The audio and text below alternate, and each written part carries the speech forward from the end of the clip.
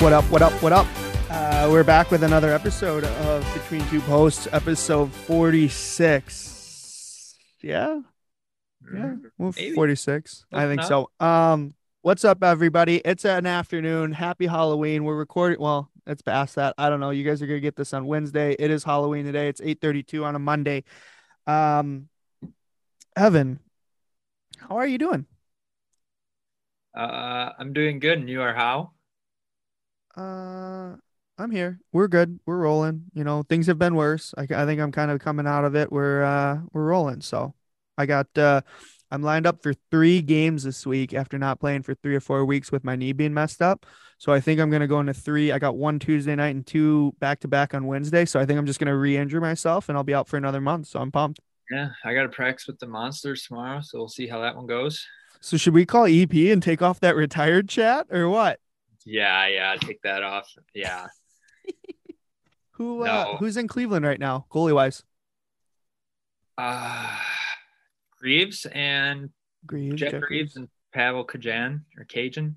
I don't know, Kajan. How about a sick name, Jet Greaves? Jetter, what up? Like sick He's name, right? fucking nasty too. He's Yeah. gonna be so good, dude.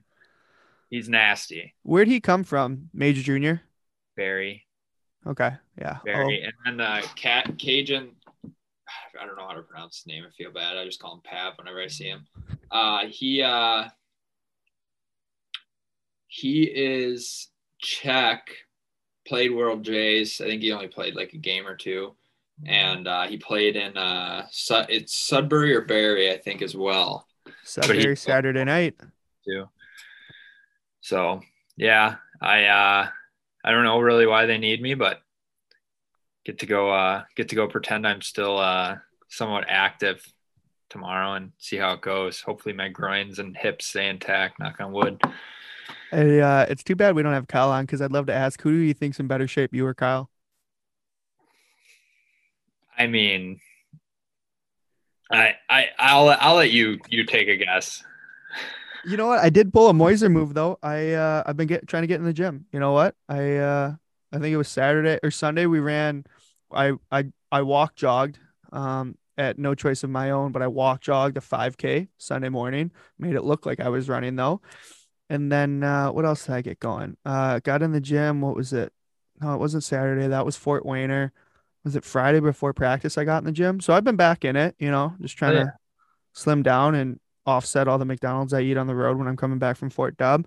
Um, Skylar Garver, Sky Beauty says hello, sends his love, miss him. Miss that guy. I got to step into the beautiful war memorial in Fort Wayne, and man, that is a tough town. Fort Wayne is grit, unlike any other place I've ever been to. It is tough as fucking nails. Oh yeah.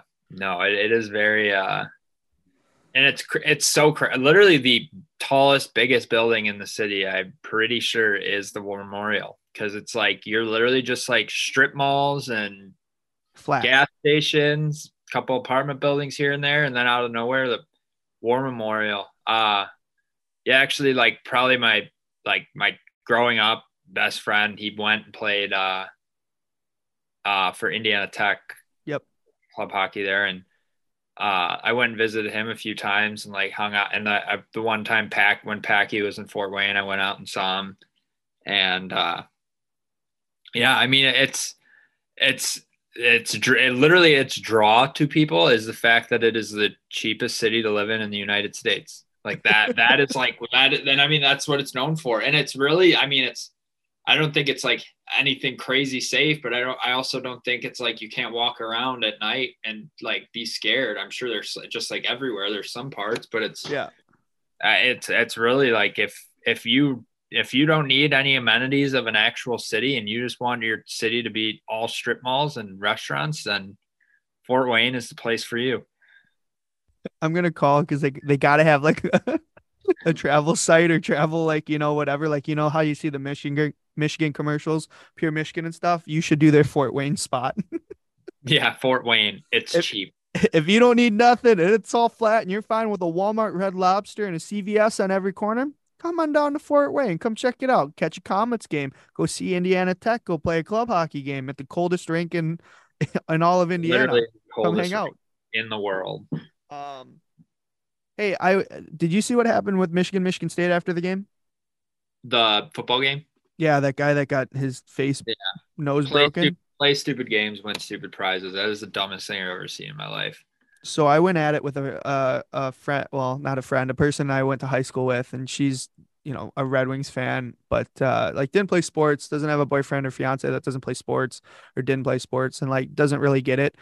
And she's talking about how like they just like acted like animals, blah blah. I saw the TikTok where he jumped around and like was celebrating. I get it, like huge, like I totally get it. I knew Michigan State was gonna get smacked. They're not good. I don't understand this whole tuck coming thing.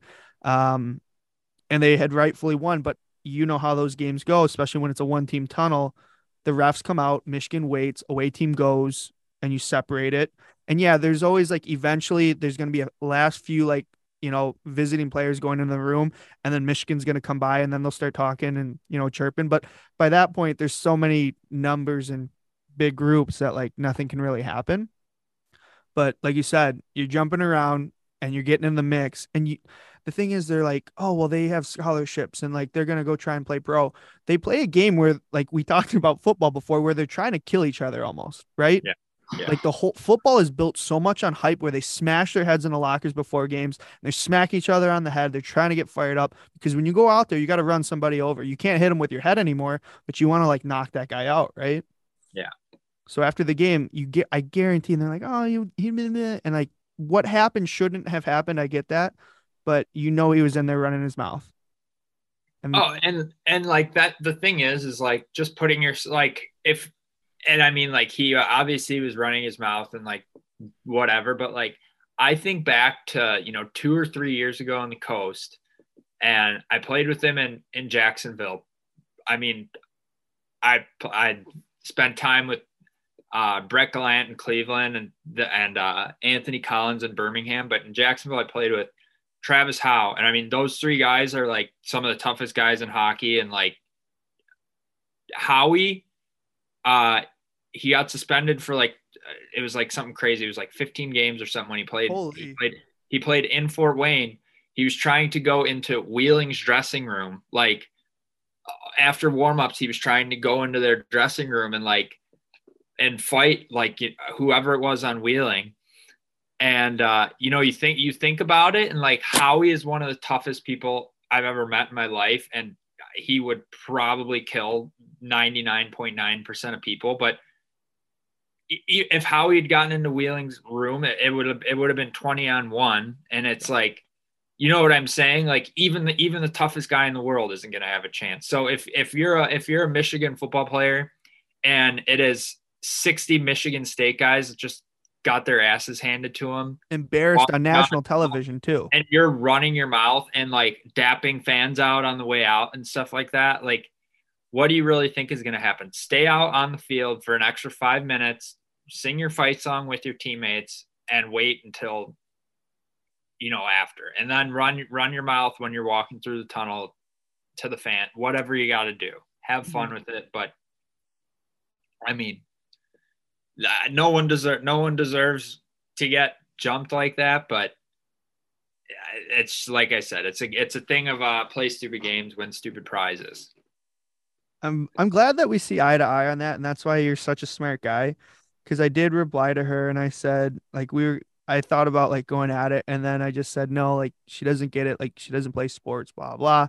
And I just said, I guess personally, I would never just put myself in that position because like that's you're asking you're I my first comment was he was asking for it. What did you think was going to happen when you jumped in with their team and you're running down the hallway with the rest of them? Stupid. And I don't know if he would have played. Well, maybe because I mean, say he was on like I don't know how the game finished. I forgot if it was like offense or D because he didn't have a helmet on, and most of the guys coming off the field had helmets on too. So like typically guys that don't have helmets on don't play, right? So Yeah. like imagine that too if he didn't play. Like not that that makes it right for him to get his nose broken and just beat to death, but like a bench guy coming off and just rubbing it in your face is tough. So Yeah. how about your Blue Jackets? Any good news I know outside of that other stuff like wins losses? Are we gonna buzz or are we struggling? They are not looking as good as I thought they would. I think I'm thinking Corpy's gonna he's coming back. I know he played Saturday for the Monsters and Yeah. he had like 38 on 40 and Ooh. my buddies were all saying he looked really good and I don't know, maybe I'm all on I think Corpy's nasty. I know Yeah. he had his down seasons, but there's also like just inconsistency. He's had like some downtime, but he's also had some time where it's like, holy cow, this guy can fucking play. Yeah. And I don't know, maybe we'll get a version of Corpy that pulls boys out of the dumps and gets them back on the right side of things. They just left for Finland, I think, yesterday. So Yeah. I they mean, got that going on. it's so early on though in the year. Like everyone's panicking. Like people are in Detroit are talking about like, oh, who doesn't have it and that doesn't have it. And it's just like settle down. Your team needs to hit a spurt like January, February. And up until then, they just kind of gotta like tread water, You just got to right? stay 500. Yeah. Keep Uh, yourself in striking distance. exactly. Shit, what was I gonna ask you? Oh, that story, I still think I don't know if we've ever talked about it, but the Nick Blankenberg, I know we're a goalie podcast, but the Nick Blankenberg story is like really cool, at least for me, because Yeah. I dealt with Alex when he was in the NAL, and then he went to UNO and he was working Future Pro. But Nick, I remember when I came home from school and I was playing men's league games on Wednesdays and whatever. Nick was working at the rink, was cutting the ice. It was after he finished his 16 year, I think. He didn't make like an NA or USHL team out of camps. Came back, played 18s at Bell Tire, and then he like, traveled the circuit, made his way up, got to U of M. And I go, "Oh, like that's pretty cool. He'll be a depth guy there, like great D1 school to be at, great program to be a part of." No offense, Evan. Um, but at Michigan, his senior year ends up being a captain, huge impact guy, and then signs an NHL. Well, I don't know how was it an You NHL got deal? Yeah, he signed an NHL deal, right? you got an NHL deal with guaranteed games on it, so that's why he played. Well, I mean, he was probably going to play anyway if they were that high on him, but that's why he was playing at the end of last year too. And then what was it like a week ago, last week, middle of last week? He just bodied two guys and put up a point in one game. Dude, yeah, and I mean, well, I forgot. I think I told the story. He was like the one time we were going at it a little bit, and like he said something about like it sounds like I smoke 3 packs a day. Yeah. But no, like I remember going at it with him, and he was one of those guys where like you'd each say something, and then like you'd almost like acknowledge it, and like you'd laugh about You'd it a have a little laugh. bit. Like the one time he was bitching about getting hit or something like that to the ref, and I looked over at him like, "You're an AJ guy, man. You should be tougher than that." And he just kind of laughed. He's like, "Yeah, well, you're a South guy, like you should know too." And I was like, "Yeah, but I'm not out there," or something like that. And it was just one of those things where like you both kind of laugh at each other. And but I mean it is a cool story. And like I mean it's like you said, it seemed like he's not a huge guy. He's not like never as He's high not big. and like it just for whatever reason everything fell into place for him, which I mean good for him. And hopefully he can be part of the solution down south on 71. Well, that's good stuff. Evan, you got anything else? Because we got a banger of an episode lined up, which we're gonna have to clean up a little bit and take some things out. But that's neither here nor there. But you got a banger of an episode with Adam Carlson. What'd you think? I think that guy's a fucking beauty. Like, All I mean, time. we said it about 9 times in the episode when you guys hear it. I can't believe I never crossed paths with him. Yeah. But dude, first time I ever met him, could have sat there for hours and hours and talked to him. And I mean, we probably stayed on a good 30 minutes after we finished with him, but he's a legend. And I think this episode's going to be pretty fucking good. Reminds me, he's got stories for days. So it kind of reminds me of CJ, in a little bit, where just got stories and he doesn't mind telling them, and he's good at telling them. So I'm pretty excited for this one. Yeah, there's oh man, like this one should be this should do numbers for us. But yeah, Carl's all time. Check out the episode. Evan, you got anything else before we close it out? No, sir. Between two posts, like, follow, subscribe, show some love, tell your friends about us, tell your mom. Go on your mom's phone, open up her Spotify and or podcast app, and just give us a download and like play. get us those listens because we're gonna try and do a live show here at Razzles, and we just need some more funds to get the Southern Boy all the way up to the God's country, Ohio. You know what I mean? So, like, follow, subscribe, show some love, tell your friends about us, get us some extra likes and listens, and before you know it, you'll be at the live show in Cleveland. So we'll see you after next week, next Wednesday. New episodes every Wednesday. Adios. Ladies and gentlemen, boys and girls, and all those goalies all around the world, we're back with another episode of Between Two Posts. And boy, oh boy, do we have an episode for you. Oh man, the kid from Edina, Adam Carlson, coming out of Mercyhurst, who signed pro and now is a veteran of Rapid City Rush and quite the outdoorsman himself. Adam, how are you doing? I'm doing great. Pleasure to be here. It's a dream come true. Between two posts. Hell yeah. I couldn't believe we landed you, to be honest, after we talked to my people, contacted your people that contacted your other people that contacted Rapid to get you on. I'm very impressed. So I appreciate you taking the time out of the schedule to sit down with us.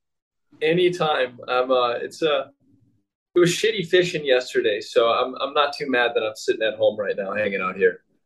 Well, that's what I was gonna say. Like I think you're very close to becoming like an influencer in the world of Instagram, but not like, like I'm a model, I do costumes, look at my makeup, but like in the outdoorsman, like there's an outdoorsman, Oh I don't know yeah. what you want to call it, sector of Instagram. And like some of your videos and like when you released that, I don't know, rainbow trout into the water, that was sick.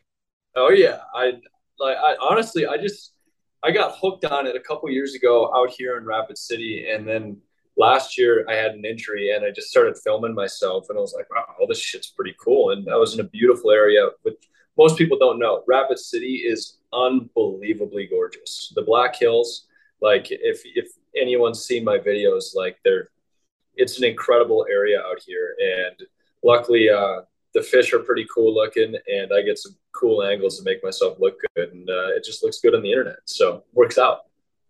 What are you filming with though? Like, is it like some of your shots look like 4K, 8K kind of things, right? Well, whatever this thing is, I think it's the iPhone 10. Yeah, yeah. I don't know. It's only got the two cameras on it, so it's not super cool. But I mean, I literally just set it up in the dirt, and it does its job for me. So That is a salt of the earth type of man. You know that? yeah, that's. I think you're the first person to ever call me that. Salt of the earth. I think my fiance would argue differently. Oh, I guess you are from Edina, so that reverses everything. So yeah, like I gotta Yeah, maybe I should take that back into perspective. yeah, But yeah. being a I man that usually don't tell fishes, people that. yeah. I don't tell people Minneapolis, South Minneapolis. South Minneapolis, General Sports, that general area, Oh Braemar yeah. Arena, and Yep. people just, oh, you're describing Edina without saying, yeah, yeah, exactly. Yeah, yeah, that's it. Yeah, pretty much. Um, I want to ask more about the fishing. Like, do you get into fly fishing? Do you do it all? Like, So I grew up like just your standard Minnesota fishing. yeah, Just actually actually in Edina we used to go.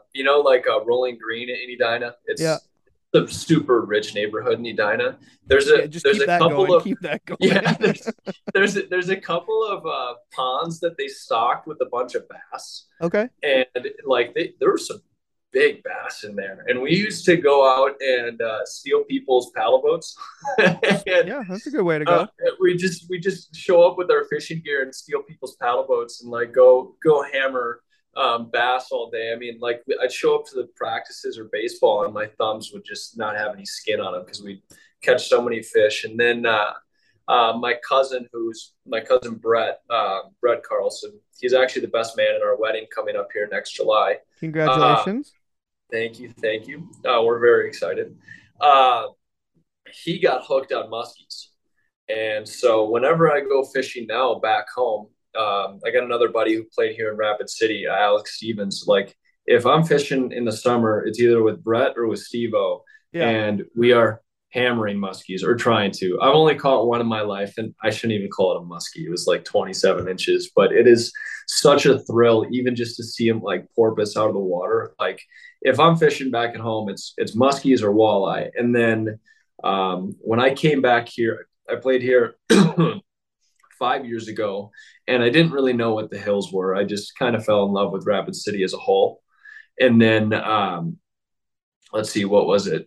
4 years ago, I signed a deal with Manitoba, left, and then COVID hit. And then I came back here during the COVID season. And then during that year, I was played with a teammate, Avery Peterson, who is like, this kid's a wood tick is the best way to describe him. He's from Grand Rapids, Minnesota. I think he won Mr. Hockey in like 2013, 14. Really? I don't know. But he is a wood tick, great hockey player, even better outdoorsman. And he got me hooked on fly fishing. And literally before I even went, I bought like a brand new setup because I knew I was going to get hooked on it. And I've spent every waking minute of free time that I have in Rapid City is spent on a stream or on a lake fly fishing. Like I got hooked on it that quick. And now, aside from stopping pucks, it's pretty much all I think about. Yeah, like I like again, I don't get to travel out to the Dakotas too much. Shucks, that's a bummer. But Rapid City, yeah, Not much. You're right there on the Black Hills National Forest, and it's not far. Like, what is that? Maybe a 10-15 minute drive before you start to get into that? So actually, our apartment right now, where I'm actually sitting at, I have a shitty view of it, but we are like the last standing residential structure. So like, there's houses in the hills, Yeah. but we are the last apartment complex before the hills. So like, you drive south straight out of Rapid City. You're driving straight to the hills. We're right off Mount Rushmore Road. So if you keep going past our apartment for another 20 minutes, you run into Mount Rushmore. Oh. And it's technically Rocky Mountain National Park Service, because this is the foothills of the Rocky Mountains, technically. So we're right across the street from the ranger station. So like you drive literally 3 minutes down the road, you're in the hills. Like you're legitimately there. So like we're not even 10 minutes. We're like 5. So we're right there. It's a 15-minute walk. Excuse me. Yeah, exactly. Yeah. Spade. I do have a funny, speaking about a muskie real quick. I think I might have been like 5 or 6. And I had a Mickey Mouse fishing pole. We were out at the marina. My dad's waxing the boat. We're doing like preseason prep. My mom's there. She's doing something, but I'm just sitting there with a life jacket on at the edge of the dock, fishing with a Mickey Mouse pole. I don't even know what I had on there, but like not a great rig, right? Yeah. Not at all. I dropped it in, and like, in the wells and the slips, you got all those wood poles, and these were old ones. Yeah. So like, it's easy to get caught. When you're a kid, you don't know what you're doing. So you're just throwing it out there and pulling it back in, throwing it out, pulling back in. And it got to a point where I got caught, or what I thought. And I'm like, I'm reeling, I'm pulling it in. And I'm like, Dad, like I'm screaming over to my dad, Dad, can you come help me? Like I couldn't get it in. And my dad gets off the boat and he's like, what are you doing? Like I'm waxing. I'm like, we're trying to get rolling. Quit messing around. And you're probably just caught on something. Yeah. So after I'd been reeling in for like 3 to 4 minutes, my dad comes over and he starts pulling it in. And eventually he pulls it over to the dock. He walks around the edge to pull it to the shorter side of the dock, and he's reeling it up and he goes, oh my God. And I'm standing like probably 3 feet back with my mom watching, because I'm like, I don't know what's about to happen. And he pulls up, and in my mind, like when I was 5, it looked like it was like, 2 feet long, 3 feet long. Like it was humongous, but it was just bleeding down the side. It's just, I don't know if it got caught like on something, got a sliver and just started bleeding, or the hook pulled through, or I don't know what happened, but it's bleeding. So I reeled in with this muskie with a Mickey Mouse pole. I'm 5 years old. It's bleeding. I'm screaming, crying, because I'm like, oh my God, I killed this thing. And like, I'm freaking out. My mom's just laughing. And my dad's like, oh my God, I can't believe you caught this. So then like, back then we had like the film camera. My dad's like, well, just if you don't want to hold it, like somebody take a picture of this fish, because no one's gonna believe us. And then he released it and threw it back. And it was like, we were on this, they called it the Salt River, but it was always brown and dirty and gross. And it's like, I couldn't believe that was in there. But yeah, I caught a muskie before, not a big deal. Man, people like you piss me off. Like, how many people I know that have accidentally like caught muskies that have just been like massive, and it's just like the amount of hours I've put into that stupid fish and I've only caught one. Is that depressing or what? Evan, how we doing? Not bad, dude. Nice to meet you. Likewise. I think we were in some positions where we might have crossed paths, but we never really did. Where at? Well, I was what was it, Tucson? I don't know if you know him at all. Do you know Riley Wazlowski? Yes, we just retired his number here in Rapid City Saturday night. So, I played with Wesley here in Rapid. Oh yeah. So 2 summers ago, I think it was now, I was out running a camp for him. Oh yeah. With him, I should say, Black Hills Hockey Academy. Shameless Yep. plug. And I ended up like, I worked a week with him in like Mitchell, South Dakota there. And then Yep. I think we were headed to Cheyenne the next week. And like the day before we were leaving for Cheyenne, the Blue Jackets called me and they were like, "Hey, could you come to camp?" And I think it was you, but like he was scrambling to find a goalie coach then. I 100%. And then I had to fly out to Cheyenne. Yeah. So so then he was scrambling to find a goalie coach, and I'm pretty sure he called you because I was legit like I was calling everyone, and I mean just because you know the name because he was there for a little while last year. I was like called Dylan Kelly like 15 times. I was like, you don't want to do this, dude. You sure you don't want to do this? But no, but I know Wes, and then I spent a little time in Jacksonville, so obviously I got some time with Smurf there, but Smurf Daddy, he's one of a kind. Yeah. No, man, nice to meet you. Likewise, yeah. No, it's a super small hockey world. It gets smaller and smaller the more. Hey, honey, calm down. Sorry, my dog's going nuts behind me. Everything was fine until you showed up, Evan. So you obviously I gotta go. She didn't like the beard. And just I was thinking about it, like just like stories to ask you about, questions to ask you about, people to ask you about, and I think it's Rapid because I'm pretty sure Wes told me a story, and then Logan Nelson was my captain in Birmingham a couple seasons. I think I know where this is going. And like I always heard stories about Slice. Slice. Is that your bus driver? That's the bus driver there, right? Okay, so now we're high class citizens here in Rapid. We fly everywhere. Oh, so it's not too shabby. We got a flight tomorrow out of here at 1:30 out to Boise. So we're high class living here. Is that a PJ though? No, okay. We can't afford that. We're still on the coast. We were trying to figure out how high class we were. So. In the middle. No, we fly domestic. Slice, he only took us on one road trip last year, is because we had, like, once the summer months hit here in Rapid City, prices per ticket last minute go like $1,200 a pop. So that's affordable. Right. So Slice actually drove us to Utah last year. No crazy stories out of him, or like nothing like driving straight through 20 hours to fucking Allen, Texas. But no, we never had Slice when we were busing my first year here.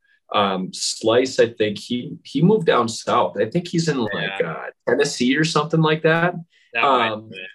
So the first time I met Slice was last year for the last road trip of the season in playoffs. So I don't have too many Slice stories, but I've heard some. Well, I got like obviously a cut. Like I think Nelly told me the one he used to like put like a catheter in or something, or maybe he'd just like pee in. No, that's true. What? Hang on, what? So he didn't have to stop. He'd just like I don't know if it is he'd pee in a bottle and dump it out, or he put a catheter in. But he'd piss in a bottle and then he'd throw it out the side of the window. And so, mind you, you're driving through like South Dakota in the middle of winter, so it's not like it's like just floating away. It's freezing to the side of the bus. He was saying people are trying to like get their bags out when they get there, and they're like grabbing it, and they're like, "Wow, why is this ice on the side of the bus yellow?" And then everyone goes back to it. It's like, holy shit, this is frozen. Yes. All right, clip it. We're done. Like that's it. That's the episode. Yeah.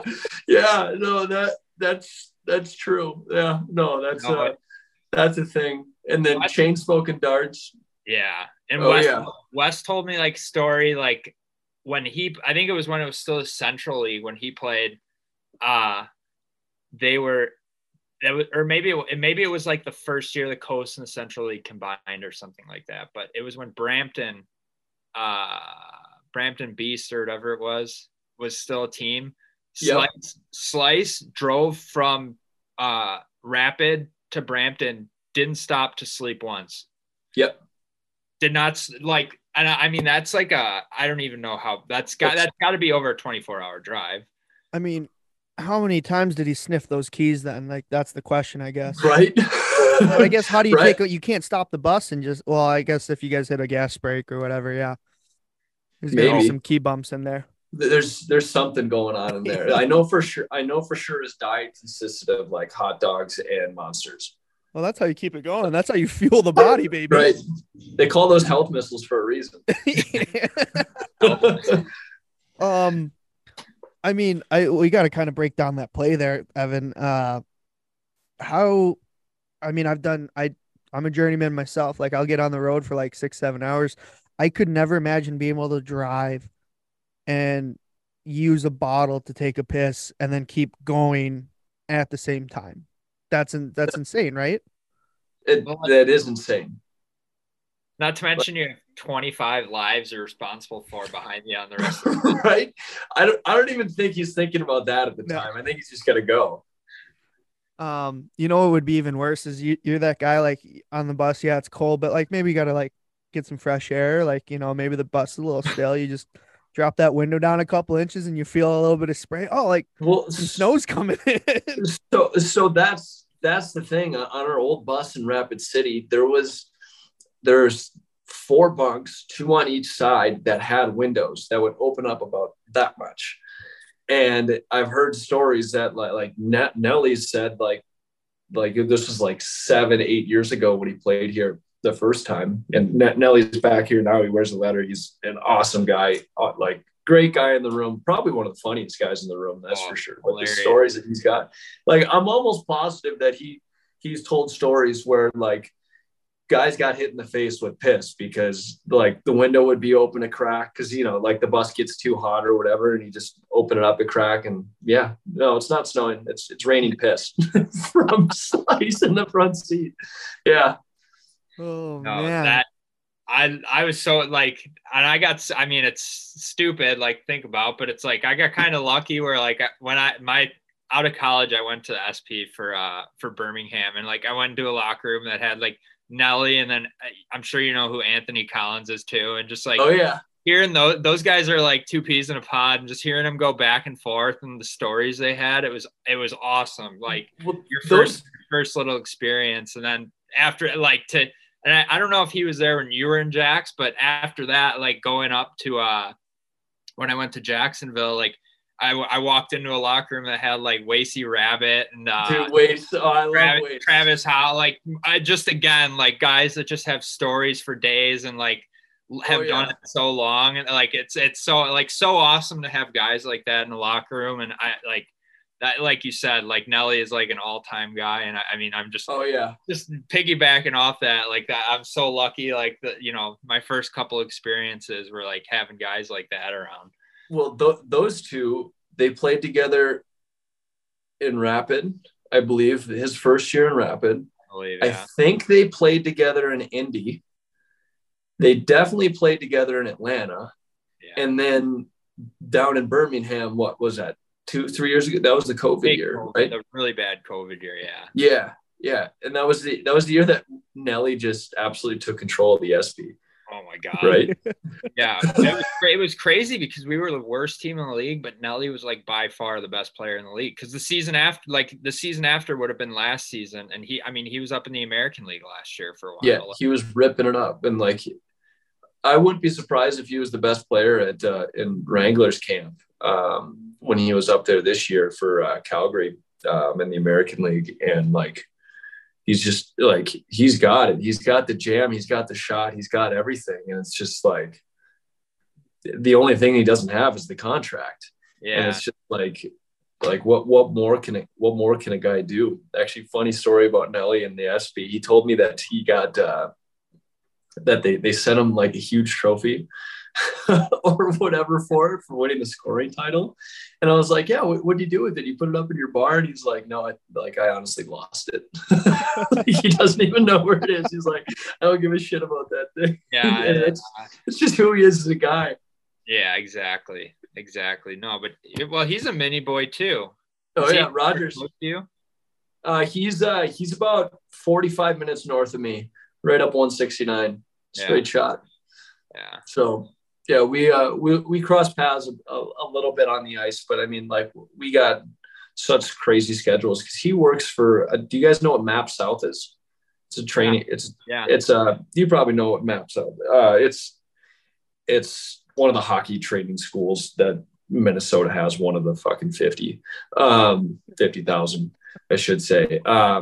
He travels from Rogers, Minnesota, all the way to Mendota Heights. So he goes all the way across the Twin Cities from Rogers, which is like 45 minutes north of where I am. So he has like an hour and 20-minute drive. This guy is fucking nuts. Like, he just goes... He goes from Rogers to Mendota Heights just to get his ice and his workout in, and then hopefully work a couple hours after. Like, that, this kid is so dedicated, and he is like he's a workhorse. And I mean, there's days last year where he legitimately couldn't even walk into the rink because he was in so much pain, and he would still. He's like Bobby Orr. Like, Bobby Orr, I've heard stories like he had ice packs on his knees and he could barely walk, but yet he'd be the best guy on the ice. And that's just Nelly. And he'd go and he'd throw checks head first. And it's like, dude, Nelly, you're gonna, like, you have like damn near broken back right now, but you're just throwing your body around like crazy. Like, that guy just loves Nelly. We need you to score goals, buddy. Just he still do that. He still does that. He just goes and smashes boys in the corner and then takes the puck away from him, laughing, and then he goes bunk every time. The guy's something special. Oh yeah, that's all time. Carl, I mean, on the topic of Slice, Evan texted me. He had a story about Slice, and I'm like, which Slice? Or I said something like when he got sliced, and I, did a lot of digging. Not a lot of digging. I had to contact two people within the company at Devanir Goaltenders. Apparently, you got a little rattled in a 3-on-3 game, and you tackled somebody, and you got cut open pretty good. Did you just snap and lose your shit, or is that what happened here? Well, I don't like getting scored on, period. Okay. And it was a kid that I actually grew up playing with, Anthony Walsh. He actually just became an author. He wrote that cool book, Hockey is for Everyone, the little children's book. I don't know if you guys saw that. So that's Anthony Walsh. That's the kid I tackled. So he's a pretty nice guy, and you're a snapshot, is what you're saying. He's a really good kid.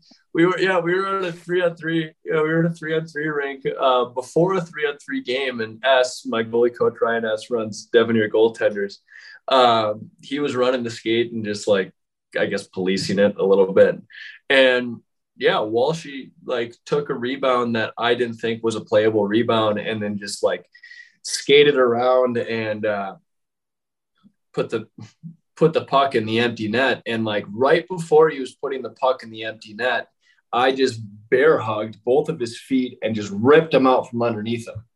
And this is like, remember that time period when like we had like the knee pads that were like in the pads, like the knee blocks just got taken out. They had just gotten illegal or whatever. And then like there was a bunch of people around that would just take off the knee pads that you guys would send on top of the pads. Yeah. You know what I'm talking about? Yeah. So I took those off and I was like, oh, I never get hit in the knee. Like, no problem. Like, so I just wasn't wearing knee pads at this point in my career, like a jackass. And of course, like what happens to like somebody when you take their feet out from underneath them? Well, their feet are going to go flying up in the air. Well, I decided to pull his feet towards me. Smart. His skate came up and just sliced my knee wide open. And I look down and I'm just like, oh God, like this is not good. And as skates over and he's like, dude, you're a fucking idiot. Like, why did you do this? And like, I'm like holding my knee and I'm like, this is bad. Like, I know I'm an idiot. I get it, but this is bad. And then Walshy gets up and he's like, oh my God, man, I'm so sorry. I'm so sorry. I'm like, why? Because you tried to fucking score on an empty net? Like, no. Like, so I started like freaking out at Walshy a little bit. And then all of a sudden I look up at S and I'm like, dude, like, I need you to put a hand on this. I'm getting lightheaded here. Like, I'm losing a lot of blood. And then I pull my hand away and there's like a gash like this big in my, not in my knee, but like in my tights that I was wearing. And then there was a hole about that big in my knee. And I looked down and all I could see was hamburger meat and just blood gushing out.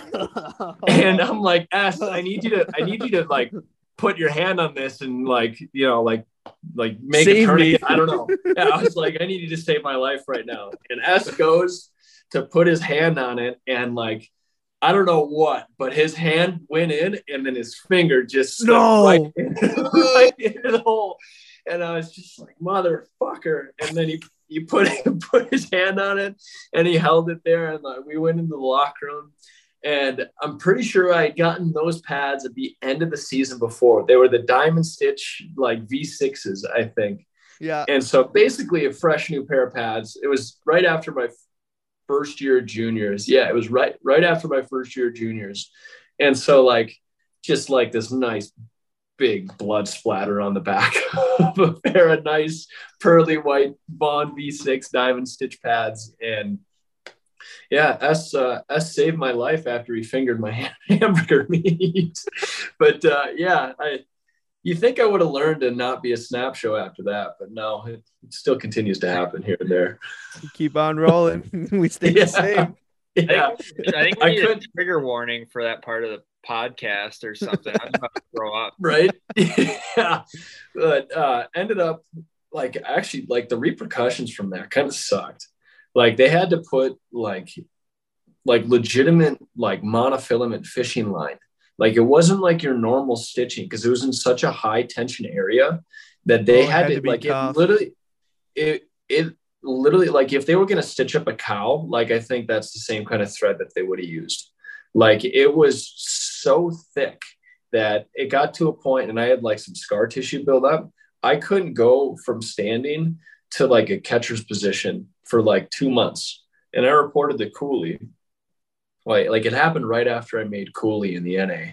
And then I reported to Cooley and like I couldn't go into a catcher stance. Yeah. Like I could barely goalie. And I luckily figured it out. But yeah, that was stupid. You thought I would have learned then, but no, I didn't. What a beauty. I mean, talk about a tough spot to be in, but I've seen, you know, like in the movies, and obviously it's a movie, so I want to rephrase it's a movie, but like when a guy gets shot and you got to stop the bleeding, they just finger in, it keeps the blood in, right? One would think that didn't work this time. Oh no, it's a movie. Yeah. Yeah, it's a movie. That's special effects. Movie tactics. Yeah, and it's way more painful than they make it look in the movies. Yeah. Way more. Carl, you are, as you just said, a retired vet of the Vietnam, a part of the defunct Cooley Region Show Club. Yep. The Penguins, you know. I can't believe they folded. I can. It's hard to believe. Who would have thought Cooley couldn't make it? Well, when we moved to Green Island Ice Arena, that was kind of the kiss of death. Like we turned our locker room wasn't a locker room. They just our coaches built it, which I'm still very good friends with Lincoln Wynn, which you guys might know Lincoln. You might know him. I know Lincoln because when I was in the Null, he was at Marion and he was talking about, I think it was Marion. Was it Marion, right? Yeah, he was at Marion. He was the head coach at Marion for a bit. Yeah, so I was talking to him at that point for a while, but that was the only way I really knew him. Yeah, he's an incredible guy. He's a good buddy of mine. He's got an invite to the bachelor party here coming up in the middle of June. So it just shows our relationship. But he was telling me that they actually had to build the locker room before, like it was a part of it, like in his job description that he had to build the locker room before we got there. And then the coaches didn't have an office. So they took like there was a storage room next door and we didn't have showers connected to our locker room yet. So they had another storage room that was next to our locker room. So it goes storage room that was now the locker room, another storage room, and then the Zamboni room. And so they built our locker room, and then they were like, all right, well, our coach's office should probably go right here in the middle between the locker room and the Zamboni room. So they built the office, and then our owner was like, oh, well, we don't have showers for the boys. So then they took the storage room that they had, that was now the coach's office, and they cut it in half and then created another set of showers behind that. And the showers, instead of like doing like legitimate plumbing for the showers, they just took from the hot and cold water from the Zamboni room. They just ran one fucking pipe off of that water, and it just ran across like halfway the room. And then they just drilled holes in there and then put like, just like, you know, there's like shitty, like YMCA, like shower heads, the ones that just like spray everywhere. They put 3 of them on there, and then they put it in the room, and they were like, yeah, like here's your showers. So yeah, it was, they just put it together, but like right before the season started. So yeah, it was bound to fail. Because I didn't play. I never played Cooley, but I played in the NA3, and we played like the freeze or whatever. The freeze. Yeah. Where the locker room and the shower stall room was the same room. And if if you showered a little too long, all the water would flow into the middle of the room. Yeah, and my memory from Green, what was it, Green Island, right? Yeah. My memory from Green Island, we went up there, you know, whatever, played like 2 games, like Friday, Saturday series. Saturday, there's like a minute and a half left in the game. We're up 2-1 or something like that. The glass broke, and so they, like, you know, they come out, they look at it, they're like, oh yeah, like we'll get it fixed. Like everyone just go back to the locker room, like we'll get it cleaned up and then come back out. So we go back to the locker room. It's like, okay, 10 minutes, nothing, you know, 15 minutes, nothing. Half an hour goes by, nothing. 45 minutes, they're like, yeah, we think we got it good to go. Like, come on back out. And we get out there, and they took 2 2x4s, and they just like lag bolted them like into the stanchion over where the glass was broken. They're like, yeah, there's only a minute and a half left. That should be good. And our coach just looked at it, and he goes, absolutely fucking not. Like, that, this is not okay. So we ended like and then obviously the refs came out, and they're like, yeah, we can't play with this. This is no. They're literally like, it was a pane of glass like this, and there's a 2x4 here and a 2x4 here, completely open. It's like Call of Duty Zombies when you're just throwing up the 2x4. Yeah. Oh my god, that's a throwback. But so we ended up, like, I was playing that game, and we ended up having to go back up. Like, we tacked on like just the game at the beginning of like the next one, and like we ended up losing. There was a minute and a half left, and I ended up like I had to start like this game, and they scored like a minute and a half, and then like they went to like overtime or whatever. So we ended up having to play overtime. Then we had to play another game. So it was very weird, but we ended up losing it. But that was like my one Green Island. I couldn't believe that happened. That is the most NA3 story of all time. Oh, and I can say that because I played in that league. Yeah, it's just par for the course. Yeah, literally just par for the course. Yeah, no, that's. I mean, you just heard the story of the locker room there. Yeah, that's par for the course. No, I love as we have guests, we're learning more and more about Evan. Like, yeah, like the whole point's like we want to tell stories with Carl, but every time we have someone new, Evan's got a brand new story that we learn about him, and this is great. I do want to like. I wonder what that meeting, that interview was like in Cooley when they hired that coach. Like, all right, what's your team philosophy? How do you want to handle developing the players? Where do you want to move them? Like, blah blah. How do you want to run your power play? All right, that's all great and all, but like, what are your contracting skills like? Do you know plumbing? Right. Are you an electrician, or do you have a close friend that also knows hockey that could run like your D bench and be like your electrician? Because you're gonna need to build that room. Oh, you don't I have would those not be skills? surprised. All right, we'll see ya. You've never I would held a not be drill? surprised if that was the case. Like, especially like once you get to the lower leagues, like NA3, or remember, you guys remember the Minnesota Junior Hockey League, Yep. Oh yeah. the Twin Cities Northern Lights? Did you guys ever see that locker room? No. That was the first junior locker room I ever walked into. It was after my junior gold A season, my senior year. I walked into there, and I shit you not, guys, it was a closet. It was legitimately a storage closet, and they had folding chairs. And like the standard like apartments, like the closets, how they have like those shitty wire racks. Yep. It was just one of those around the room, and then you had a folding chair. There wasn't even names for stalls. Like, all they had was the shitty wire racks and folding chairs. Might as well was get like, dressed this in is- the public rooms, because those are probably better than that was. I was the third goalie there. I was just there to like practice, and actually Lincoln was the coach there. He was the assistant coach. He was the one who got me there. Small world. Holy shit. And walk into the locker room, I'm like, where the goalies sit? And like one of the goalies was like crammed in the corner. And next thing you know, like I had to go find my own. Luckily, it was in Bloomington Ice Garden, which is 10 minutes down the road. It's actually close. My parents' house at the time was actually closer to Bloomington Ice Garden than it was to Braemar. So it was actually very convenient for me. But like, luckily I knew like the people who worked at Big Bloomington Ice Garden, and I was able to like go find my own fucking chair. And the only place there was room for me to get dressed was right next to the trash can. So like I was literally like I was handed my like practice jersey, and I didn't have anywhere to hang it, so I just draped it over the trash can. Just like, this is what life is gonna be like, hey? Like, Man, I love junior hockey. I can't wait to keep playing. This is an incredible right? experience. Fuck.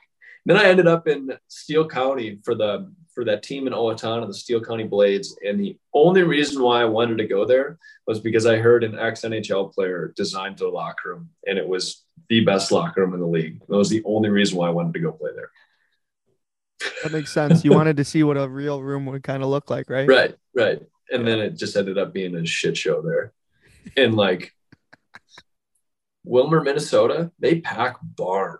Do they? Oh, Like, that was oh, where yeah. I think Bronson played, was the Warhawks or whatever. Yeah. Bronson exactly Moore what from they are. ASU. That town lives for it. Like, Yeah. they sell out every single night, and it's a shit show. Like, Yeah. I think, but even then, like, they're gonna cut corners. Like, even in Cooley, the whole sock tape thing, and the whole Cooley conversation reminded me of it. They gave us Velcro. Remember the old Velcro Easton straps? Dude. They gave us those for practice.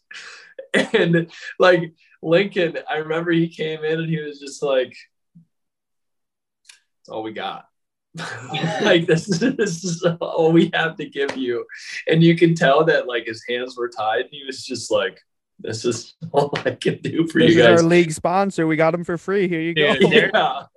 There's some I don't know if I'd ever be able to find him again, but like there's a couple like a kid from like up north in Toledo that played for Cooley, and like a couple kids that were around Wisconsin that like I knew that played for Cooley too. And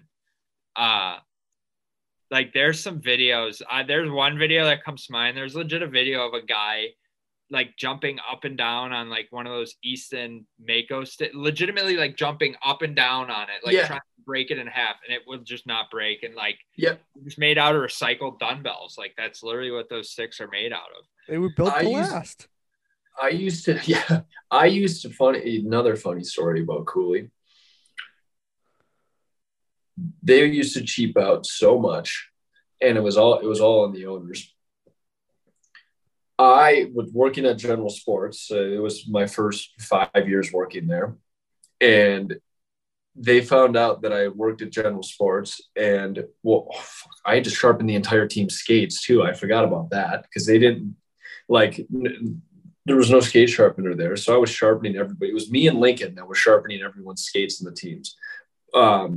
But they were so cheap when it came to like ordering sticks in that when they found out that I had access to this huge like storage room of like old shitty hockey sticks or whatever, they jumped all over it. And instead of having General Sports or paying General Sports to like ship it out here, my parents would go and pay for the sticks and then drive them to Cooley, and then like Cooley would pay my parents, but like they knew my parents were coming because it was like a 2-hour drive from Minneapolis, so it wasn't a big deal for them. And my mom was like, whatever, like not a big deal, anything to help you out. Like I had the best parents ever, and like my parents would be the stick runners for the team because like they didn't want to, like the owners didn't want to fork out the money even to pay for the fucking shipping. It's like, I'm getting you like sticks at like 50 to 75 bucks a twig, which is unheard of. And like, you still can't pay for the fucking shipping.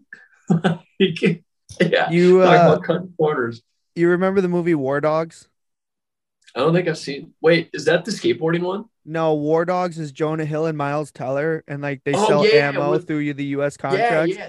Those are your parents, basically hockey dogs. They're just moving illegal sticks across the border, hauling ass in some F-150.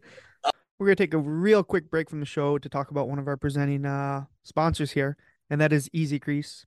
Take your goaltending development to the next level by giving your goalies a crease every drill, as they should have. I'm sure you remember when you were a kid, you're doing half ice stuff and you have no idea where you're at. You're lost, no man's land, wrong turn at Albuquerque, stuff like that. Easy Crease quickly and easily gives goalies a crease anywhere on the ice. It works great for small area games, goalie clinics, or just anytime your goalie doesn't have a crease. Be sure to order now at www.easycrease.com, spelled exactly how it sounds, or check them out on Amazon. Back to the show. Oh, fuck. Yeah, they're War Dogs for the chill. Oh, man. That town had so much potential. So much potential for hockey. It is a sick little town. Yeah, awesome town. So many colleges there. It was good. There was like 3 colleges in town. We got in so much trouble. So much trouble. I found my team. I won't say who it was, but there was one night where we got the green light to go out to Oktoberfest, and it was our overage year, and he was my roommate, and we had never gotten a curfew call before. We were like, all right, 10 o'clock, like you got to be home. And next thing you know, like I'm 15 minutes late for curfew. My coach calls. I missed the curfew call, so I was in a bunch of shit. And then he was like, "Guy, can I speak to your roommate?" And I was like, "Oh, he's sleeping on the couch." We had no idea where he was. No idea. Lost the kid. We lost him, and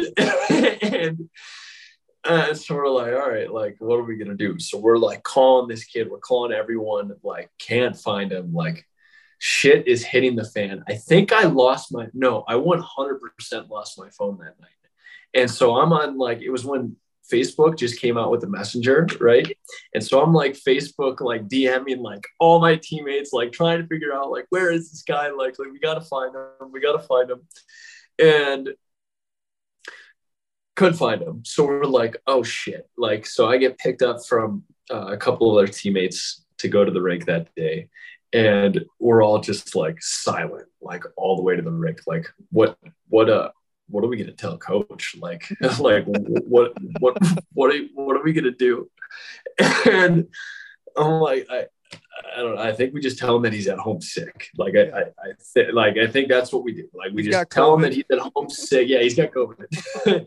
2015, he's got COVID, and so we're like, all right, we're just gonna tell him that he's at home sick. We're like, all right, like good, like game plan, like whatever. So I described the whole locker room setup, right? Yeah. There was 2 doors to get in on each side. One was by the Zamboni door, and you had to cross by the office to get in there. And the other one was on the other side and was always unlocked. Like you could get in that door any time of day. Like it was always unlocked. And we were like, all right, so we'll walk around the building and we'll go in the side door.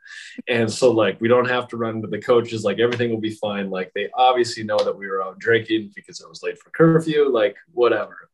And so I'm the first one in, and I open the door and I look up, and it's AJ Dagenhart, our head coach, right there.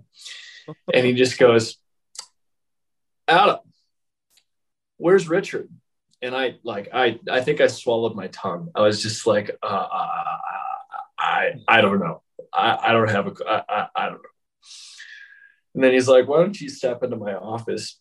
And we don't even step into their office. We step into like another like corner closet office. And I'm just like shitting my pants. And Lincoln is sitting there with his arms crossed, like all pissed off or whatever.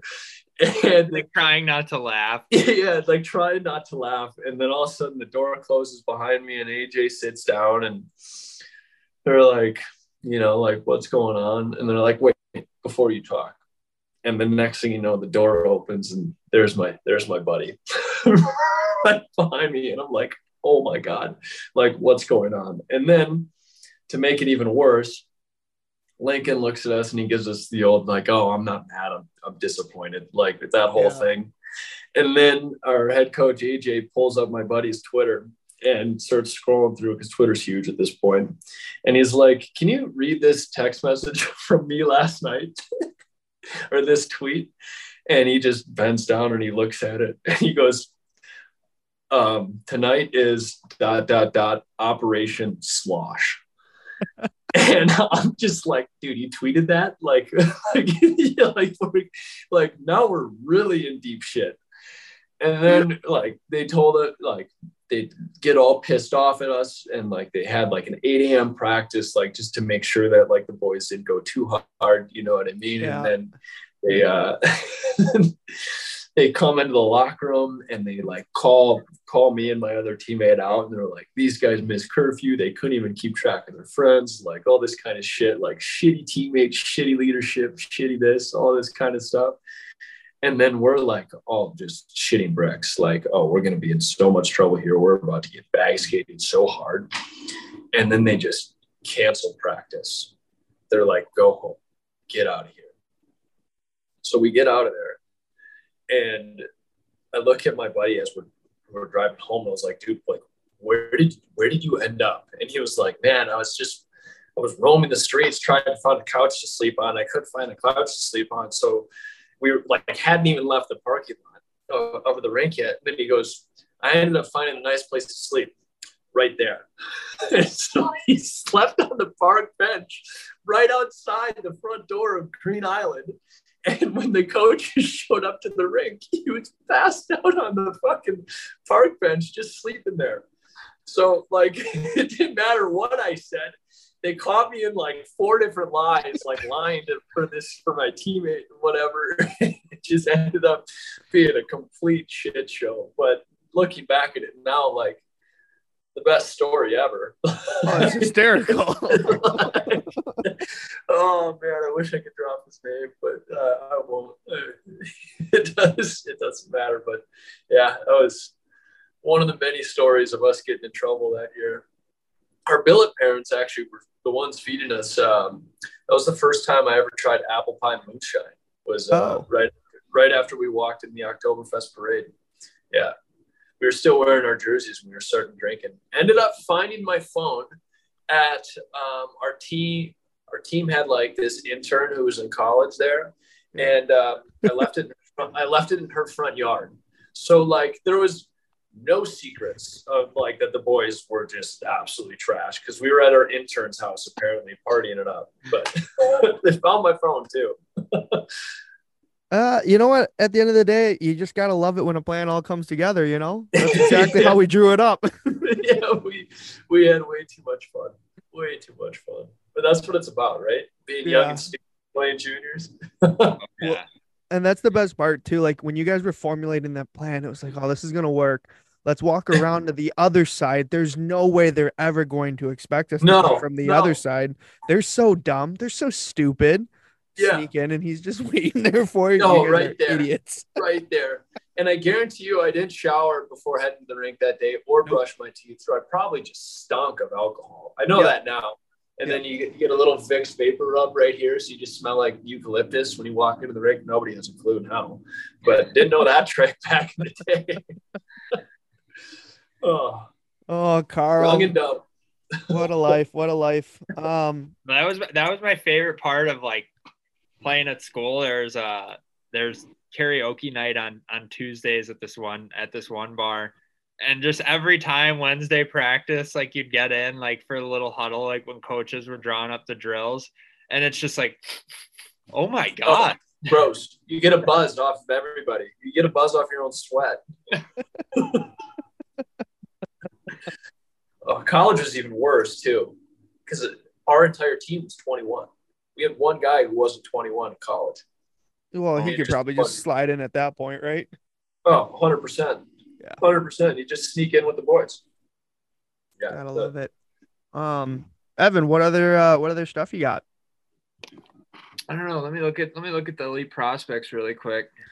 Well, you dig something up. I do want to bring up this has to end, and you're not even in anymore, but the famous Vaughn 5500 in Minnesota. Carl, we got to find a way. Like, you got to cross that off the list when kids come in. You guys, Staubers, Minnesota is the only state where we will consistently get 5500 orders, unless it's like a beer leaguer from somewhere ordering on Goalie Monkey. Minnesota, Cleveland, Ohio. Yeah, yeah. The one from Cleveland, Ohio, going to my house. Yeah. But yeah, like the 55 Minnesota, like I don't get it, but it's not great. It's old tech now, but kids still order that, and it's amazing. It's a baseball glove. Oh, that's what it is. Yeah. Yeah. It's just a baseball glove, but the lack of protection on it. So the 5500, I broke my finger. I broke my ring finger my first year pro wearing it. And that's what got me out of it. So I think we just need to go break everyone's fingers. Like, this just go great endorsement for the company. Yeah. We're just gonna go break people's fingers. No, I got a puck that like jammed in right in the back. You guys have all fixed it now. You put the pad right in the outside of the fingers, so like that doesn't happen anymore. 5500 doesn't have that.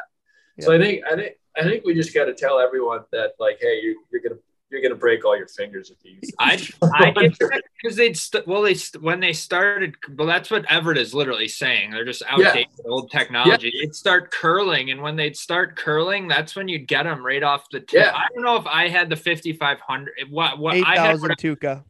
That's like the same thing though, right? Essentially, very old, yeah. But legit, like I had. Because the padding was here, and when it started curling, that padding would come back, and I'd get them off I remember I lost my middle fingernail the one time. Yeah.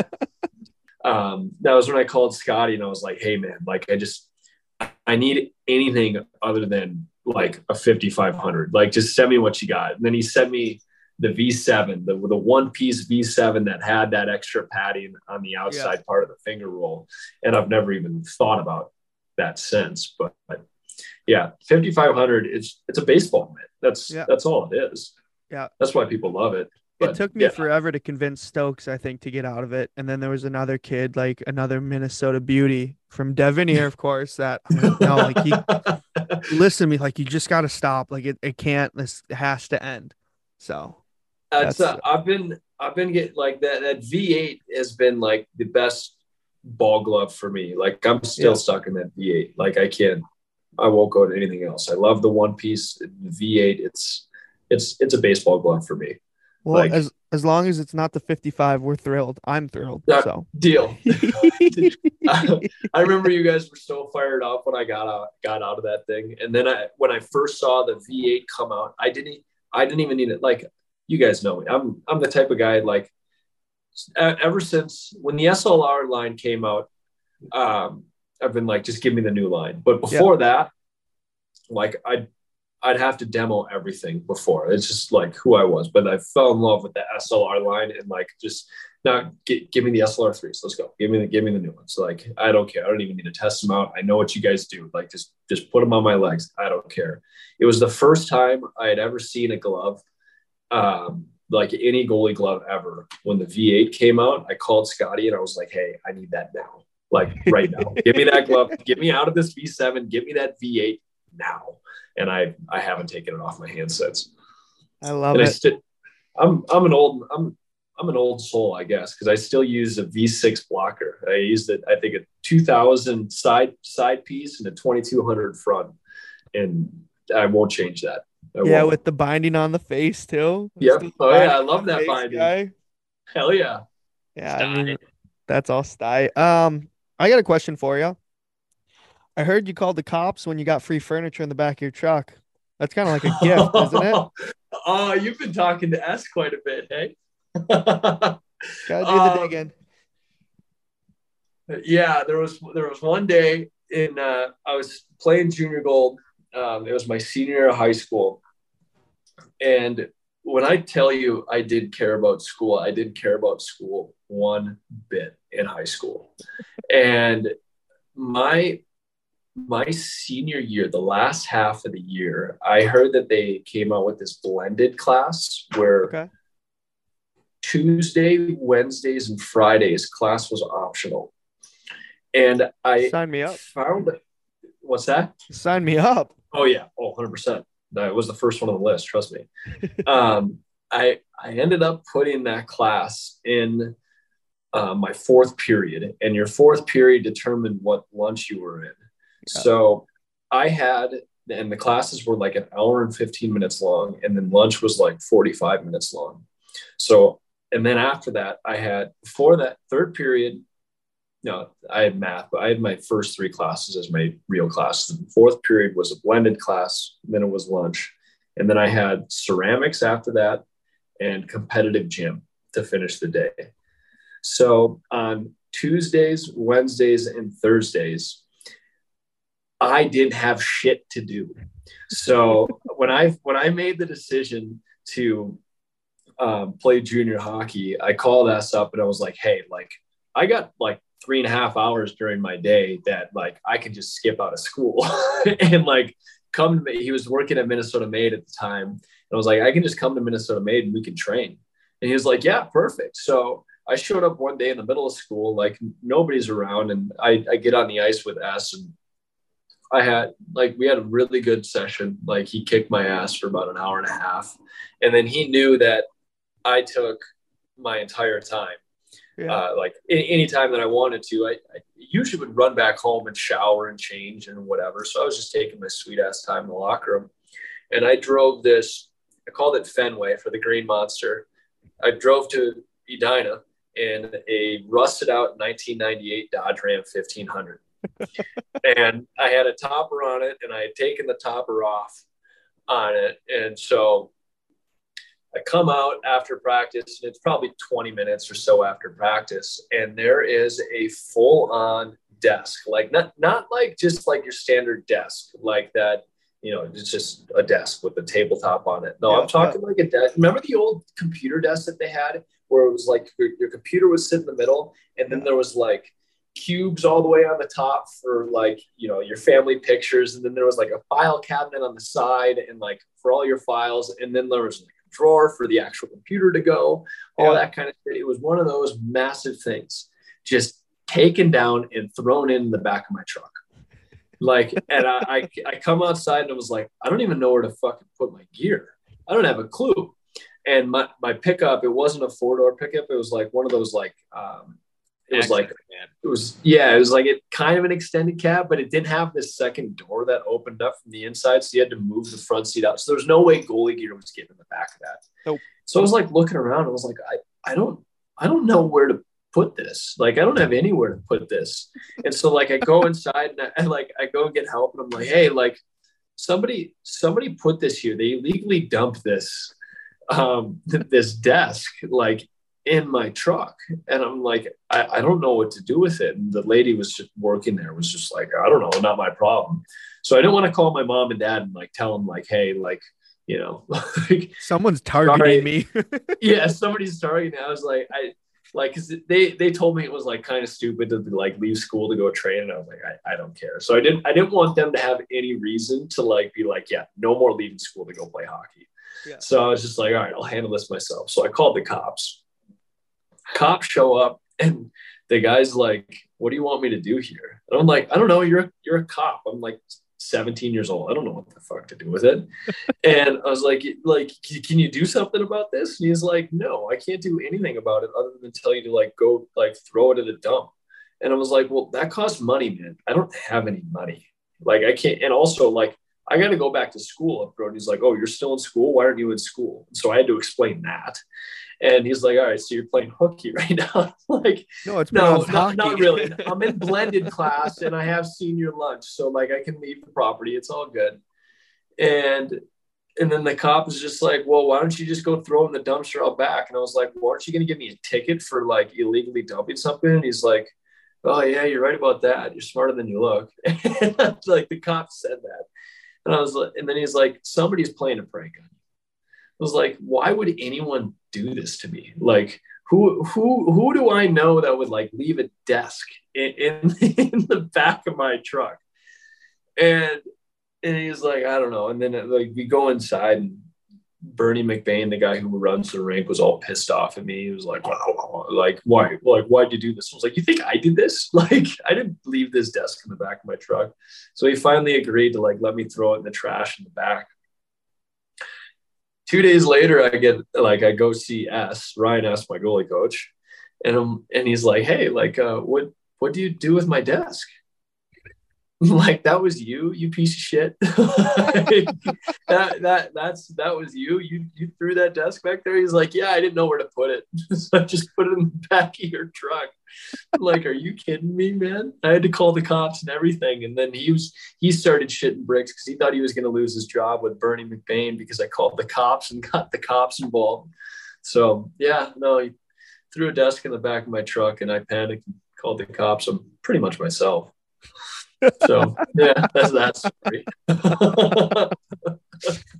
I got one last question for you. Well, I actually got a couple. Yeah, I take that back. I gotta ask. I mean, I don't have any context to this, but airdropping photos at the bar. I'm just curious what those photos were and who you're airdropping them to. So we have.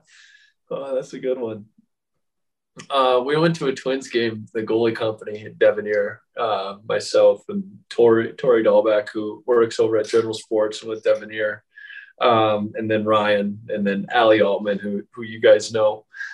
She's actually the U.S. Olympic goalie coach now, so she's a big dog. She's fucking big time. Yeah, I was lucky. I got a text response from her this morning when I was asking for stories. Yeah, she is big time. Yeah, she's the real deal. So it was actually four of us. I said the company, and it's just us four: Ryan, Allie, Tori, and I. And we had cocktails flowing at the Twins game. We actually sit in this. I refuse to go to like a Twins game unless I'm sitting in the catch. And the catch is you sit in center field at this overhang, and you can chirp the living hell out of anybody on the field, like, and everyone can hear you. It's great. And then it's all you can eat and all you can drink, anything there.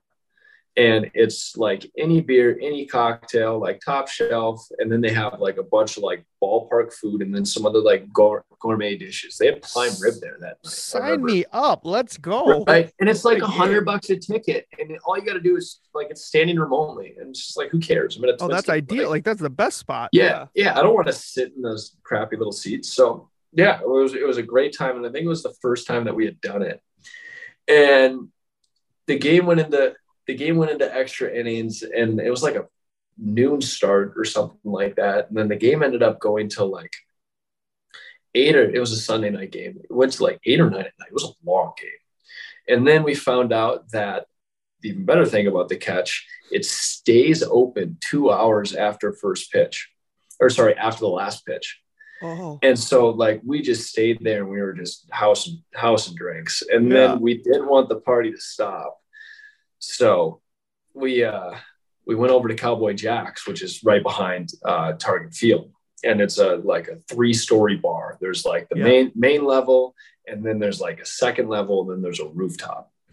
And I was walking into the bathroom like right when we got there, and I didn't know that Tori came in behind me, but some guy and I like walked in at the same time, and this guy like walked in and like just like hit me in the back, and then just like gave me this death stare, like, and like told me he was gonna like kick the shit out of me, and I didn't say anything. I just stared at him, and I dropped trowel, and that we're standing at a trough. It wasn't even like urine, Yeah. it was a trough. Yeah. And I just looked at him. I didn't say a word because I was like, if I say anything, I'm gonna snap, and then we're probably gonna end up fighting. So I was just like, let's just be funny with this. And I ended up I stood up and I pulled my pants all the way down, right? And then I sat there and I peed like this with my pants all the way down at my ankles. And so my ass was just like hanging out completely. And I just glared at the guy, like just stared right into his soul while I was peeing. And I didn't know this. And I had my hands like behind my back, like a Tough guy jackass. pose. Yeah. Like not even I was just like, I was trying to look as dumb as possible. And I had no idea, but my buddy Tori like went into the stall and he saw this whole thing happening, and he turns around and he like snaps a picture. So now like he's got this picture of me with my pants and underwear at my ankles, like taking a leak, like just like eyeballing this guy. And there's this, like, it was like when podcasts were like just like blowing up at the time. And I think it was like the start of Call Her Daddy. You know what I'm talking about? Oh, so okay. It was like girls were starting to like get a following with like these girl podcasters that were talking about sex and like all this kind of stuff. And there was like another like off-brand like podcast off Call Her Daddy at the time. And it had this huge following. And anyway, those girls from the podcast were there. So there was like a ton of girls there. And it was like all these girls. Oh And no. Sunday night. So like nobody was really at the bar. So it was just like us four at Devenir, and then like this Hammered too. huge crowd of girls in there. We're all cross-eyed. And all of a sudden, like Tori, like I didn't know this. Tori shows S this picture, and S is like, yeah, send that to me. And he gets hold of this picture and he airdrops it to the entire bar. And next thing you know, you just see like ding, ding, ding, ding, ding. And like all these people's phones are flashing, and Ryan and Tori are sitting there howling. And I'm like, what are you guys howling about? And they showed me the picture and they're like, we just airdropped it to everybody. And I was like, there's no way you did that. Like, you guys wouldn't do that. Like, you're my friends. And then there was this group of girls. That like I make eye contact with. And one of the chicks just looks across and goes, that's him right there. That's him. It's like, oh my God, they actually did this. And yeah, they airdropped a picture of me pissing like a 4-year-old in a trough to every girl in the bar. And well, it ended up being like all right and funny, because like then next thing you know, like a whole bunch of girls were just like coming up to the table and we felt like hot shots. But it was that was that was the airdrop story. Yeah. Well, I mean, that segues into this, because did they see your tattoo, I guess? Oh, the drunk tattoo. My mom and dad don't even know about this one. Oh boy. No, I didn't have the tattoo at the time. No, that was I was with my buddy Hayden Shaw down in I call it my slutty little hip tat. And we were talking about getting tattoos all year, and we were supposed to go grocery store. We were supposed to go to Trader Joe's with another one of our teammates. And he was at a golf shop that was next door. And so we were like, all right, like we'll head over to Miller's Ale House, which if you guys have Evan, have you been down to Miller's Ale House in Jacksonville? I haven't been. No, I think I know where you're talking about though. It's like a Texas Roadhouse for breweries, kind of for beer. Okay. So they have a bunch of like craft beer in there, and it's like it's franchise. So there's a bunch of them down there, but we get to Trader Joe's and our buddy Shappy isn't there yet. And he's like, I'll be like 20 minutes, just like hang tight. Like we'll go shopping together. And we lived across the hall from each other. So we always cooked together. So we wanted to go grocery shopping together, like just boys being boys, you know how it is. And so we were like, Shazzy and I look at each other and we're like, hey, like we should go to Miller's Ale House and have a beer. And they had our favorite beer there. It wasn't our favorite beer, but it was the best beer because it smacked you quick. They were like 9.5%. They were called Space Dusters, and they could only legally serve you 3 of them. Holy, yeah. Like that's like, yeah. And they just smack the shit out of you. And so we're sitting down and we have one, and then our buddy calls us and he's like, hey, like they're just like fixing the head of the driver, like just order one more and then I'll be there. And that's a tall order at that point. we'll order one more, and then like we're feeling pretty good, and then we finish those, and then we finish them in like 5 minutes, and then I look at my buddy Shazzy and was like, hey, like why don't we just hit our limit? Like why not? Like we're here. Like Shappy's coming. Like he'll drive us home. We'll leave the car here. Like no big deal. And then we get a call from Shappy, and he's like, hey, I'm coming, but I kind of want to have one. So like order one for me. And so we grabbed the bartender. We're like, hey, I know we're only supposed to have 3, but our other buddy's coming in. And like, we showed him a picture, and he's got like this huge beard, and he looks like he's 35 years old. And we're like, this is him. He'll be here in just a second. Can you get one for him? She's like, yeah, no problem. So we're on our 3rd Space Dust. And then we get a call from Shappy. He's like, dude, I just looked at your location. You guys are in Orange County. We're at the wrong, I'm on the other side of Jacksonville. You went to the wrong Trader Joe's. And we're like, oh my God. All right, this is stupid. So we're like, we got to split this other Space Duster. So we hammer that, and then we split the other Space Duster, and then we walk across the street to Trader Joe's. And we get to Trader Joe's, and we walk in the door, and we're feeling fantastic. And like, we don't have a worry in the world. We're grabbing everything off the shelves. Like first row we see, we're just like, grab like 4 loaves of bread. We're like, oh, this bread looks good. This bread looks good. We're going to need that. Yep. And we get around the corner, and this chick has wine tasting. This is pre-COVID. So like, there's all these like bottles of wine sitting out. So we're like, let's go. Line them up. I got to try every one. Yeah. So we start hammering those. And then we get to like, we get up to the register, and we're like, all right, like we just wanted to like to get one meal. Like we were shopping at Trader Joe's for like one nice meal at like for dinner that night. And we get up to Trader Joe's, and we have a whole bunch of shit. We ended up spending like $220 at Trader Joe's with just a bunch of nonsense. So we were like, all right, like whatever.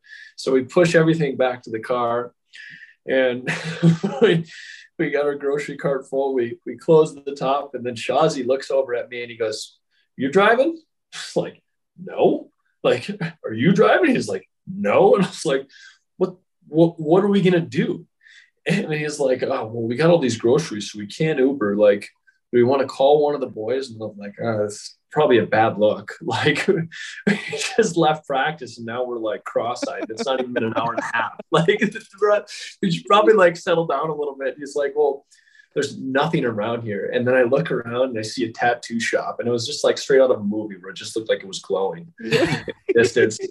And so we get to this tattoo shop, and there's like a huge sign on the door that says like, if we feel like you're under the influence of drugs or alcohol or anything, there won't be like, we will not serve you. We will not do any tattoos or whatever. And we walk in there and we're like pickled. And we're like, "Hey, like, can we get a tattoo?" And they're like, "Yeah, sure. Like whatever you guys want." And they're like, "What do you want?"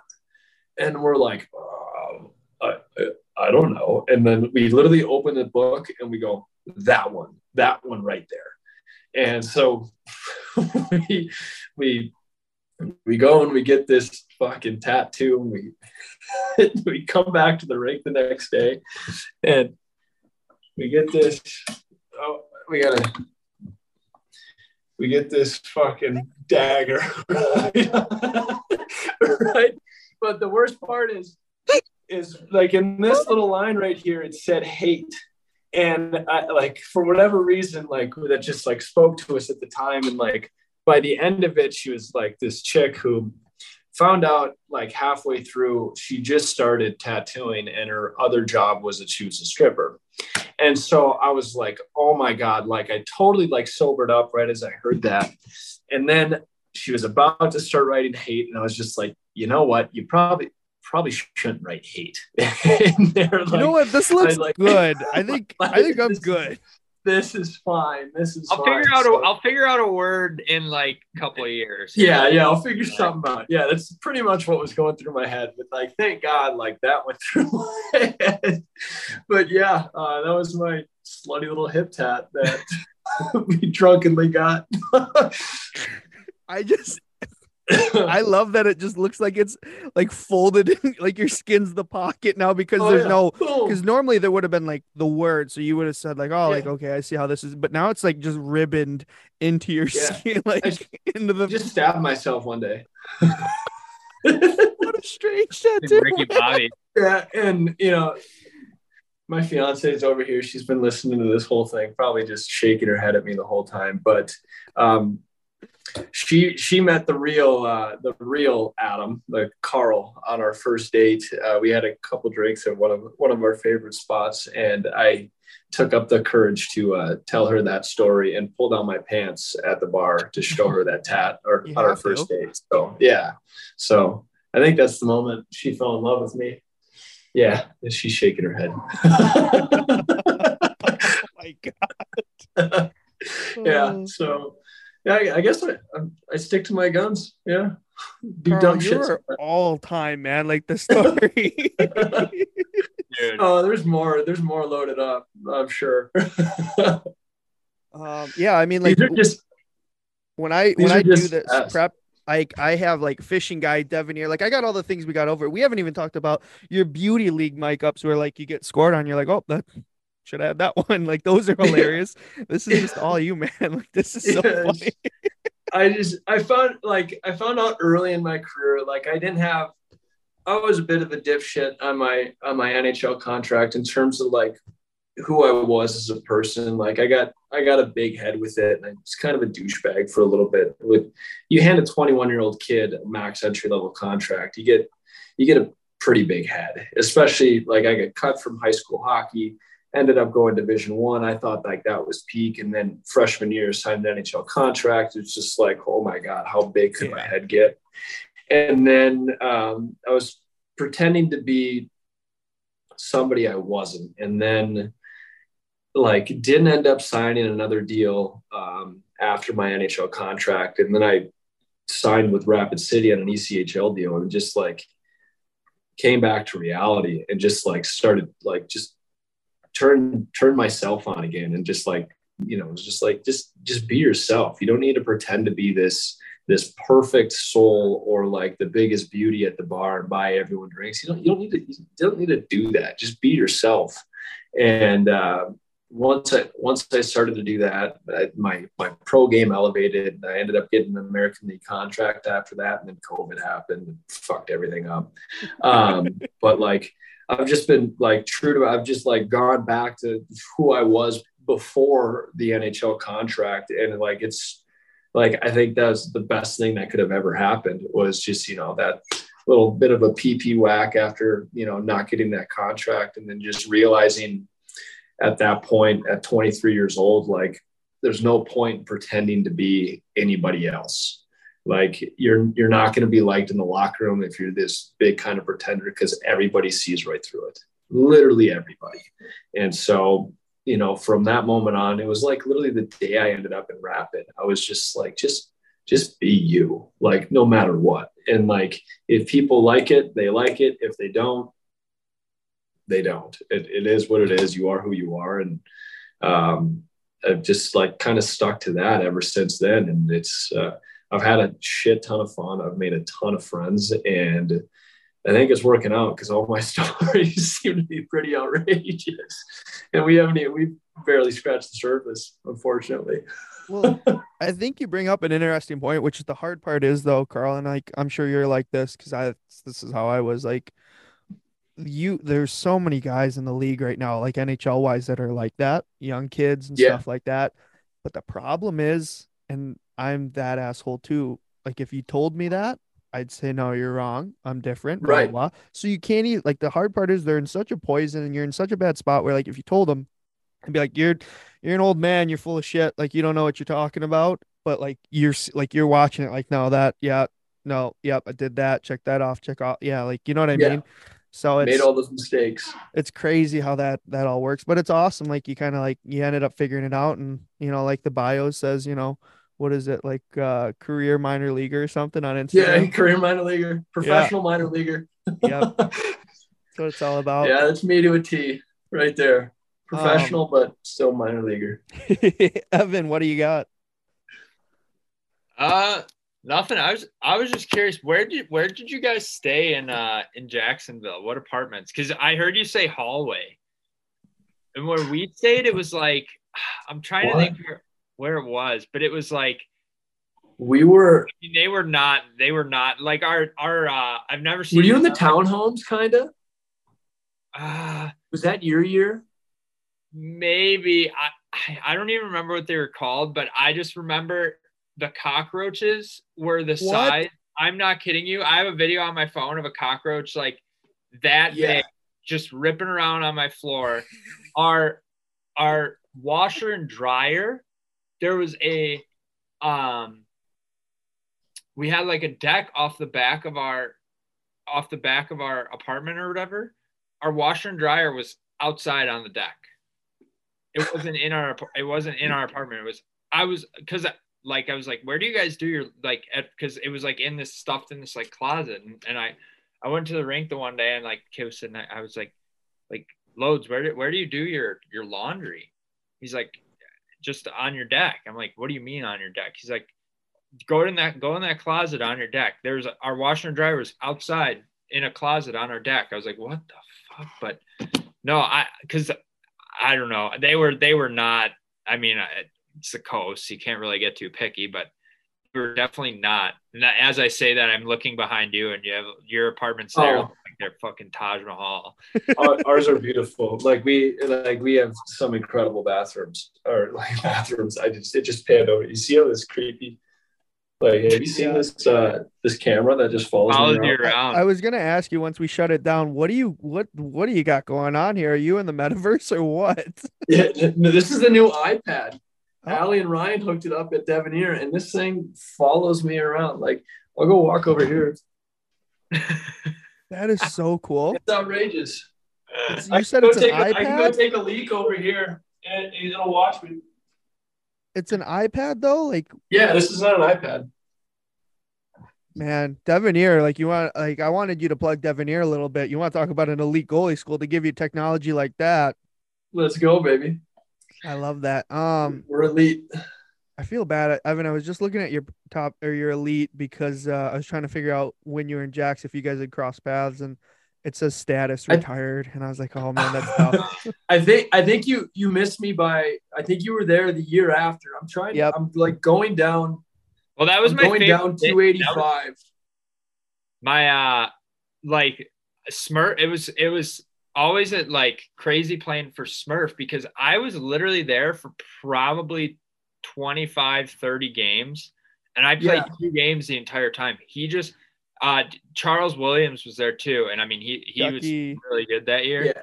And he just rode Willie, and like Willie like would come up to me and he'd be like, man, like my back is killing. Like he'd be like, this is killing me or that is killing me. And he was like too scared to say anything to Smurf, I think, about like maybe I should get a night off. But no, I mean I don't know what he was like for you, but he was always like nice to me. But I think I think he thought I was gonna be a lot better than I was. And when I got there, he was like, and he just held on to me for a while because my first game I did kind of good, and then like after that he was just like, this kid is just gonna sit on the bench. He did that all the time. I remember. So do you recognize his name? Shit, what is his name? Oh my god, I'm having a brain fart on it. He was with the Canadians for a little bit. Man, I can see his face. Gary Price? No. Yeah, he was down on the coast with me in Jacksonville. I forget the guy's name. Shoot. Doesn't matter. But we were going every other game at the start of the season. Then he ended up getting called up to Laval because he was on a contract with the Canadians at the time. Was it Primo? No, it wasn't Primo. McNiven. Yeah, McNiven. So McNiven and I were going like every other, and then he got called up, and then we had this other kid come. He was, what was his name? Here, I'll read you the other names. I just pulled it up on EP. Outhouse McNiven. Nope. Come on. Outhouse McNiven, Halford, Helvig. Halford came in, and he was my back. He did the exact, like, Halford was like you in that situation. I played 22 games straight before COVID hit. 22 games straight. Like those like 5 and 6s. Remember those stupid road trips? Like I'd play all 5 of them. But back to the apartment setup that we were initially talking about. Oh yeah, sorry. I don't remember the exact name of it, but it was right off of 228. So that like that highway that goes like past the ViStar and then it goes over the river. Okay. It was the first exit off of that, and oh my God, it was the most ghetto place ever. Yeah, I was gonna say that's sketchy there. It was really sketchy. Like you couldn't walk to. There was a gas station around the corner. If you wanted to walk to that gas station during the day, you had to like go with somebody. Even where that practice over by that practice, because that would have been kind of the practice rink. That was sketchy over there. Oh yeah, it was really sketchy, and like cockroaches, man, that was the least of our concern. We had my buddy Mike Hedden, his wife, him and his wife, and then they had their daughter KK, who was like 3 years old at the time. Callie's actually a bridesmaid in her wedding, so super small world. But they were like, there was no grass in the entire complex. It was just like sand and like mud, and like KK would be like out in the yard playing and then like pick up a syringe. Oh no. And it was just like it was so bad when I was there. Like they've been in better, like just hearing about the cockroaches, that whatever. Like it was so bad when we were there. Like the kitchen, man, was like the size of most people's closets. It was so disgusting. Like we didn't have like you know, the microwave ovens have gotten bigger with time. Like the inside have gotten bigger with time.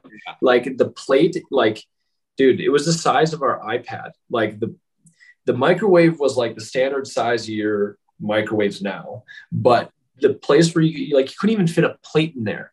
Like, because like you put it in and the walls were so thick on it. It was like smaller than an iPad. And like you put it in there and it would take like 15 minutes to do a baked potato. Like it was so sketchy, so ghetto, so like we had guys in their team, I won't say who, that like legitimately would have gun, like went out and got a gun and would just like leave it on the counter. That's how sketchy it was.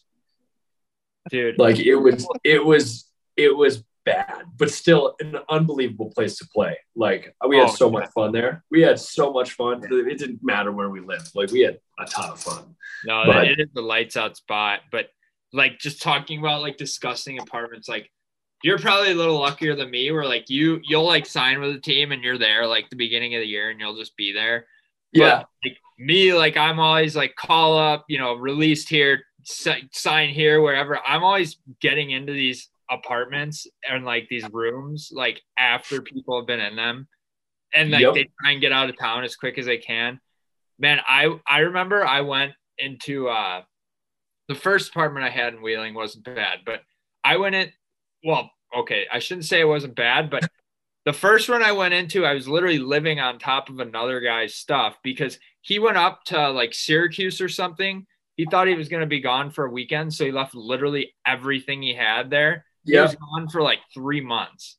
Yeah. So I'm literally just living on top. I'm like, all his stuff is still here, and I'm just like living out of, I have like my hockey bag full of stuff just on the side, living. And then like I got released from there, whatever, went 19 more other places. And then when I went there at the end of the year, it literally, I went into this room and it looked like it looked like a crack house, like a crack house. I mean, it was whoever was in it before, there's just spitters everywhere. Like there's like holes in the bed. Like I bring my own bedding everywhere just because I figured it out after it stops.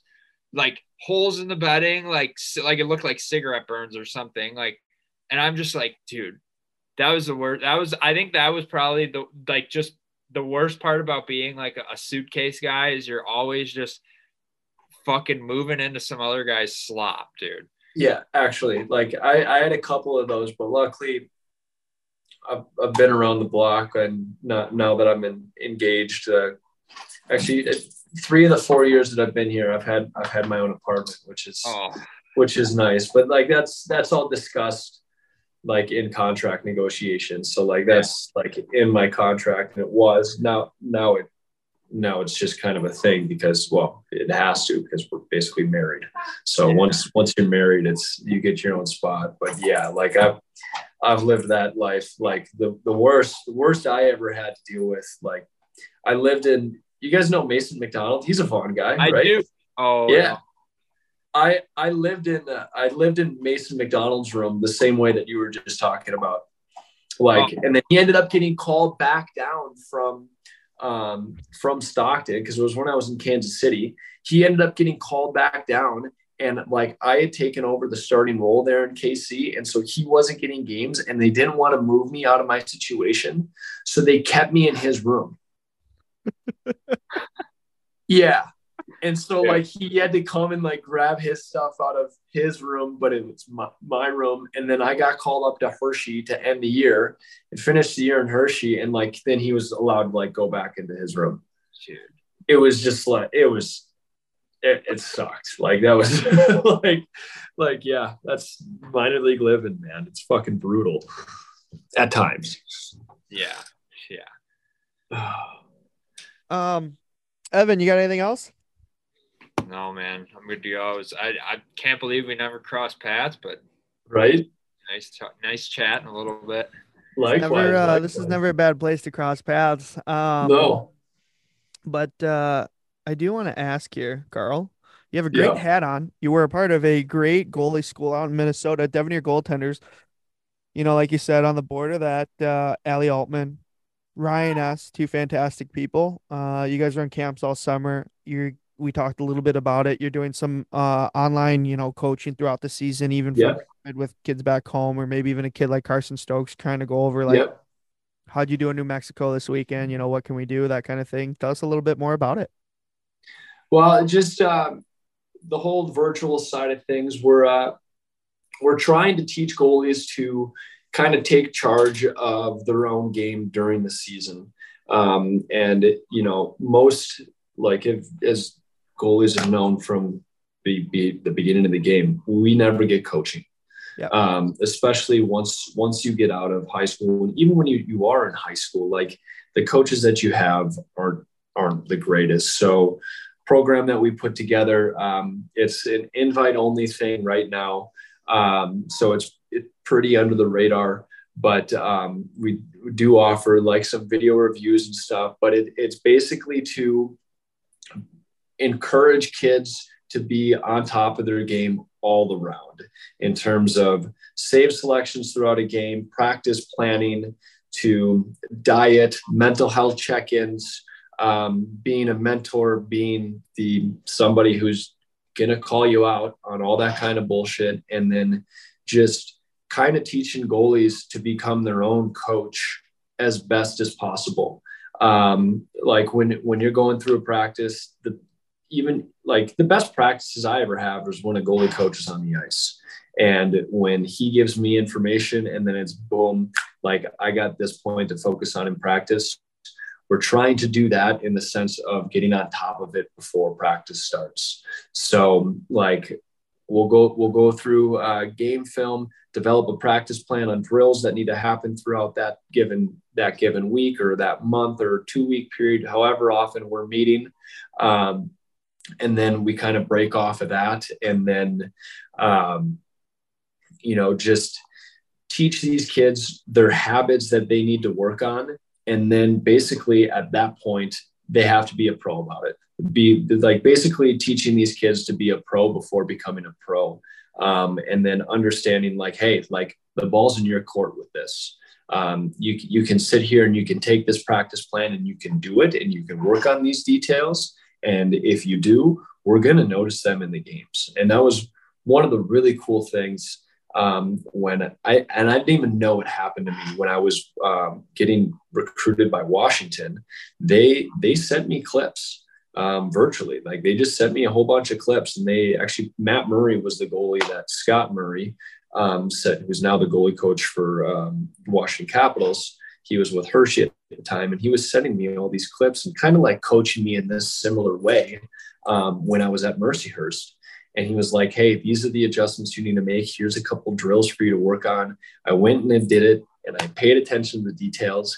And boom, next thing you know, we're going over our game film together. And because I followed through and I did those things the correct way and I was a pro about it, they loved how I did my adjustments and how I treated each practice and each week, because they would send me like multiple videos. And it was like 4 or 5 throughout the season, and they saw how I progressed during it, and they're like, all right, this guy's a sponge. They did all their background research and all this kind of stuff, and then boom, max entry level contract.